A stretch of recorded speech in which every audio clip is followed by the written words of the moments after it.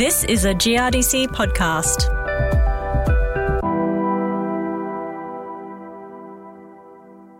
Around 9% of Australia's cropping soils contain ironstone gravels. But the properties of these gravels have remained largely unknown until now. Hi there, I'm Hilary Sims. And more than a year ago, we brought you a podcast on an ambitious GRDC investment underway to better understand Australia's ironstone gravel soils, being led by the University of Western Australia. Well, 12 months on, and after countless hours in the lab, we now have new knowledge on ironstone gravel water and nutrient use efficiency. To talk us through these findings, Deb Bishop caught up with research fellow and project participant Fran Brailsford in the UWA lab, surrounded by the equipment that helped uncover this valuable information. Here's Fran. Here in WA, they're particularly prevalent. About 24% of cropped areas contain some percentage of gravel, and they're pretty poorly understood for the most part. So normally if you're analysing your soil, you'd sieve it to 2 mils and the rest of the things within it would be thrown away, and for the most part this includes the gravel, so it's never really been analysed. So this project's turned that around a bit, and by the look of things here in the lab today, you've been using some pretty cutting-edge technology. Take us through what that's about and what you've used and some of the findings that have emerged from that. We've taken a really detailed look using some high-spec instruments at individual gravels to try and understand what's going on depending on what composition of gravel you have. Even though they're all called ironstone gravel soils, they're not the same. Some of them will be quite iron-rich, but some of them may be aluminium or silica-rich. The gravels will have different properties depending on which one they fall into. Compared to a year ago when we were first here at the lab with you, what research has been happening since then, and what are we uncovering in that year?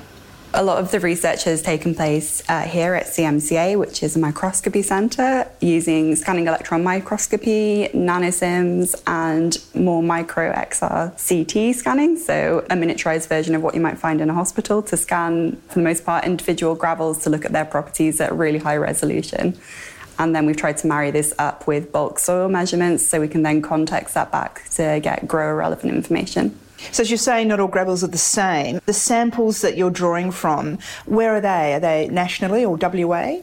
A lot of the gravel samples have come from across WA's cropping regions in particular. We have also collected samples from South Australia, which we've analysed, and we've collected some native gravels as well, just for comparison in terms of the nutrients they contain. So even just looking through some of the equipment that you have here, and you've got some cross-sections under the microscope, if you like, just take us through for our listeners, the type of research, the physical research that's being undertaken. You've mentioned the technology, but what is it that you're putting under the microscope, and what is it that you're using to really determine the physical structure and perhaps how that will translate into the paddock for growers? Yes, so we initially went out and analysed over 400 samples just for bulk elemental analysis, so we could get a grasp of what exactly is present here in WA in terms of gravels.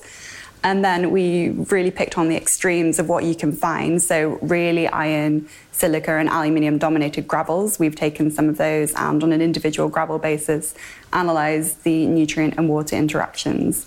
For the most part, we've tried to use the same samples on all the different instruments so we can marry that information back up.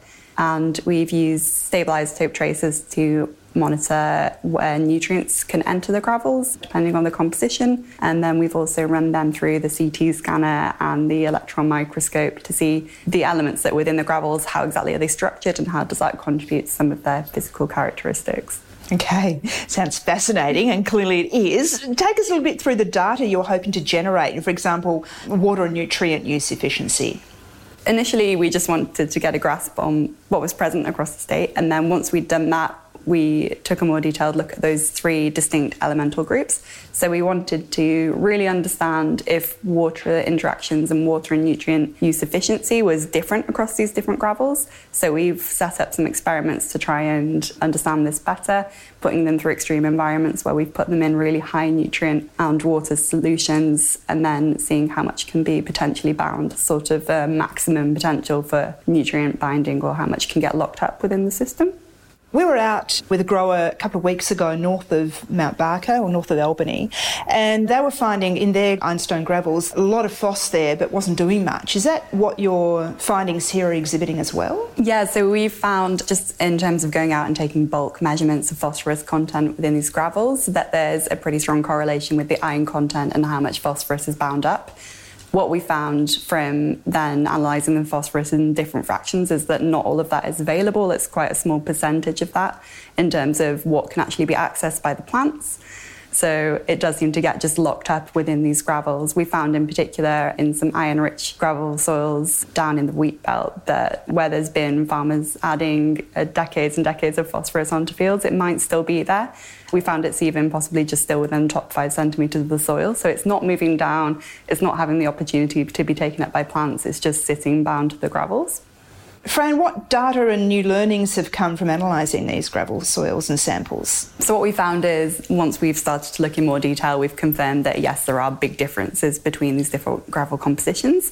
In particular, we find a lot more nutrient binding if the gravels are really iron-rich compared to silica-rich, as particularly phosphorus. So using the nutrient isotope tracer experiments that I mentioned, where we've added phosphorus to see how much can get bound up and where it ends up within the gravels, a lot of it just tends to get bound up immediately on the surface and isn't really going anywhere else, which kind of plays back into what you might have seen in Mount Barker. There's a lot of phosphorus there, but whether or not it's accessible or if it's just immobilised and stuck on these gravels for seemingly decades is very challenging for growers. So is it a case that gravel soils don't reach their water-limited yield potential? Yeah, so there's a few things that will play into the hydrology. I think having the gravel within the structure obviously creates these forced channels, so the water has to move differently through the profile. It won't move evenly.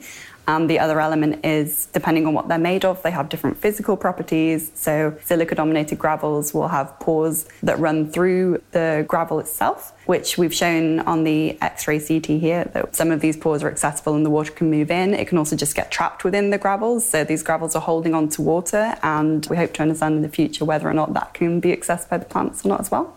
So that's the insights on water use. What about any new insights on nutrient use efficiency of gravel soils? So what we found is phosphorus binding does seem to be more of a problem in these iron-dominated gravels compared to the silica ones. We think because iron as an element is very highly charged in a positive charge, and phosphorus is very negatively charged. So when you have these two come together, it's like a magnet and you just can't really break that interaction once it's formed.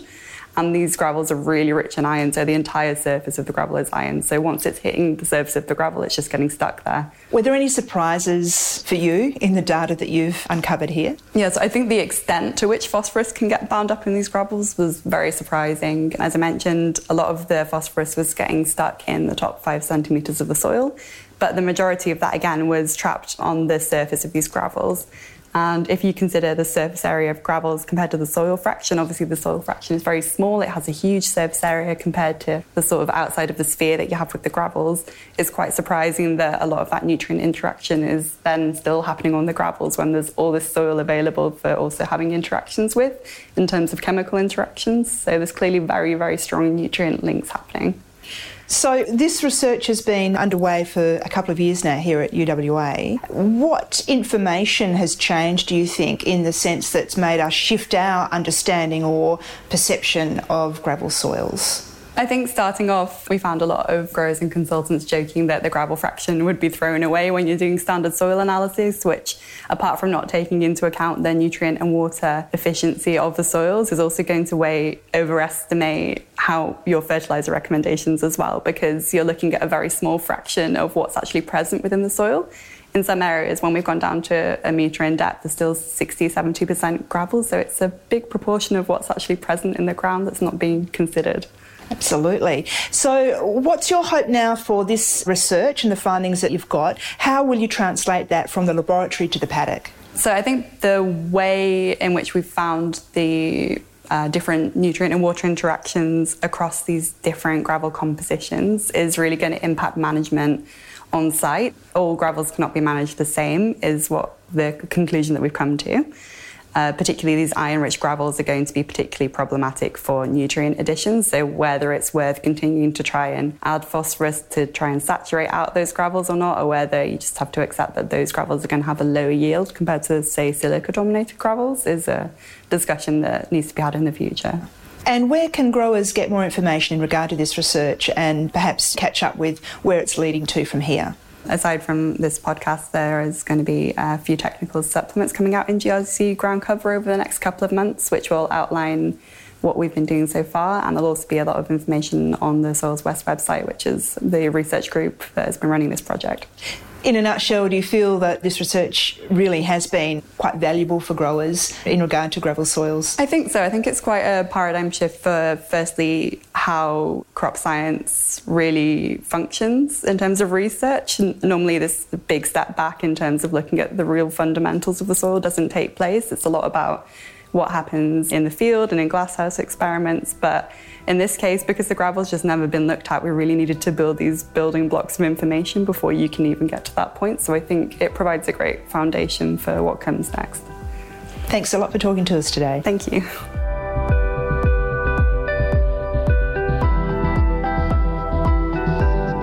That was Fran Brailsford, Research Fellow at Murdoch University, speaking with Deb Bishop at the University of Western Australia in Perth.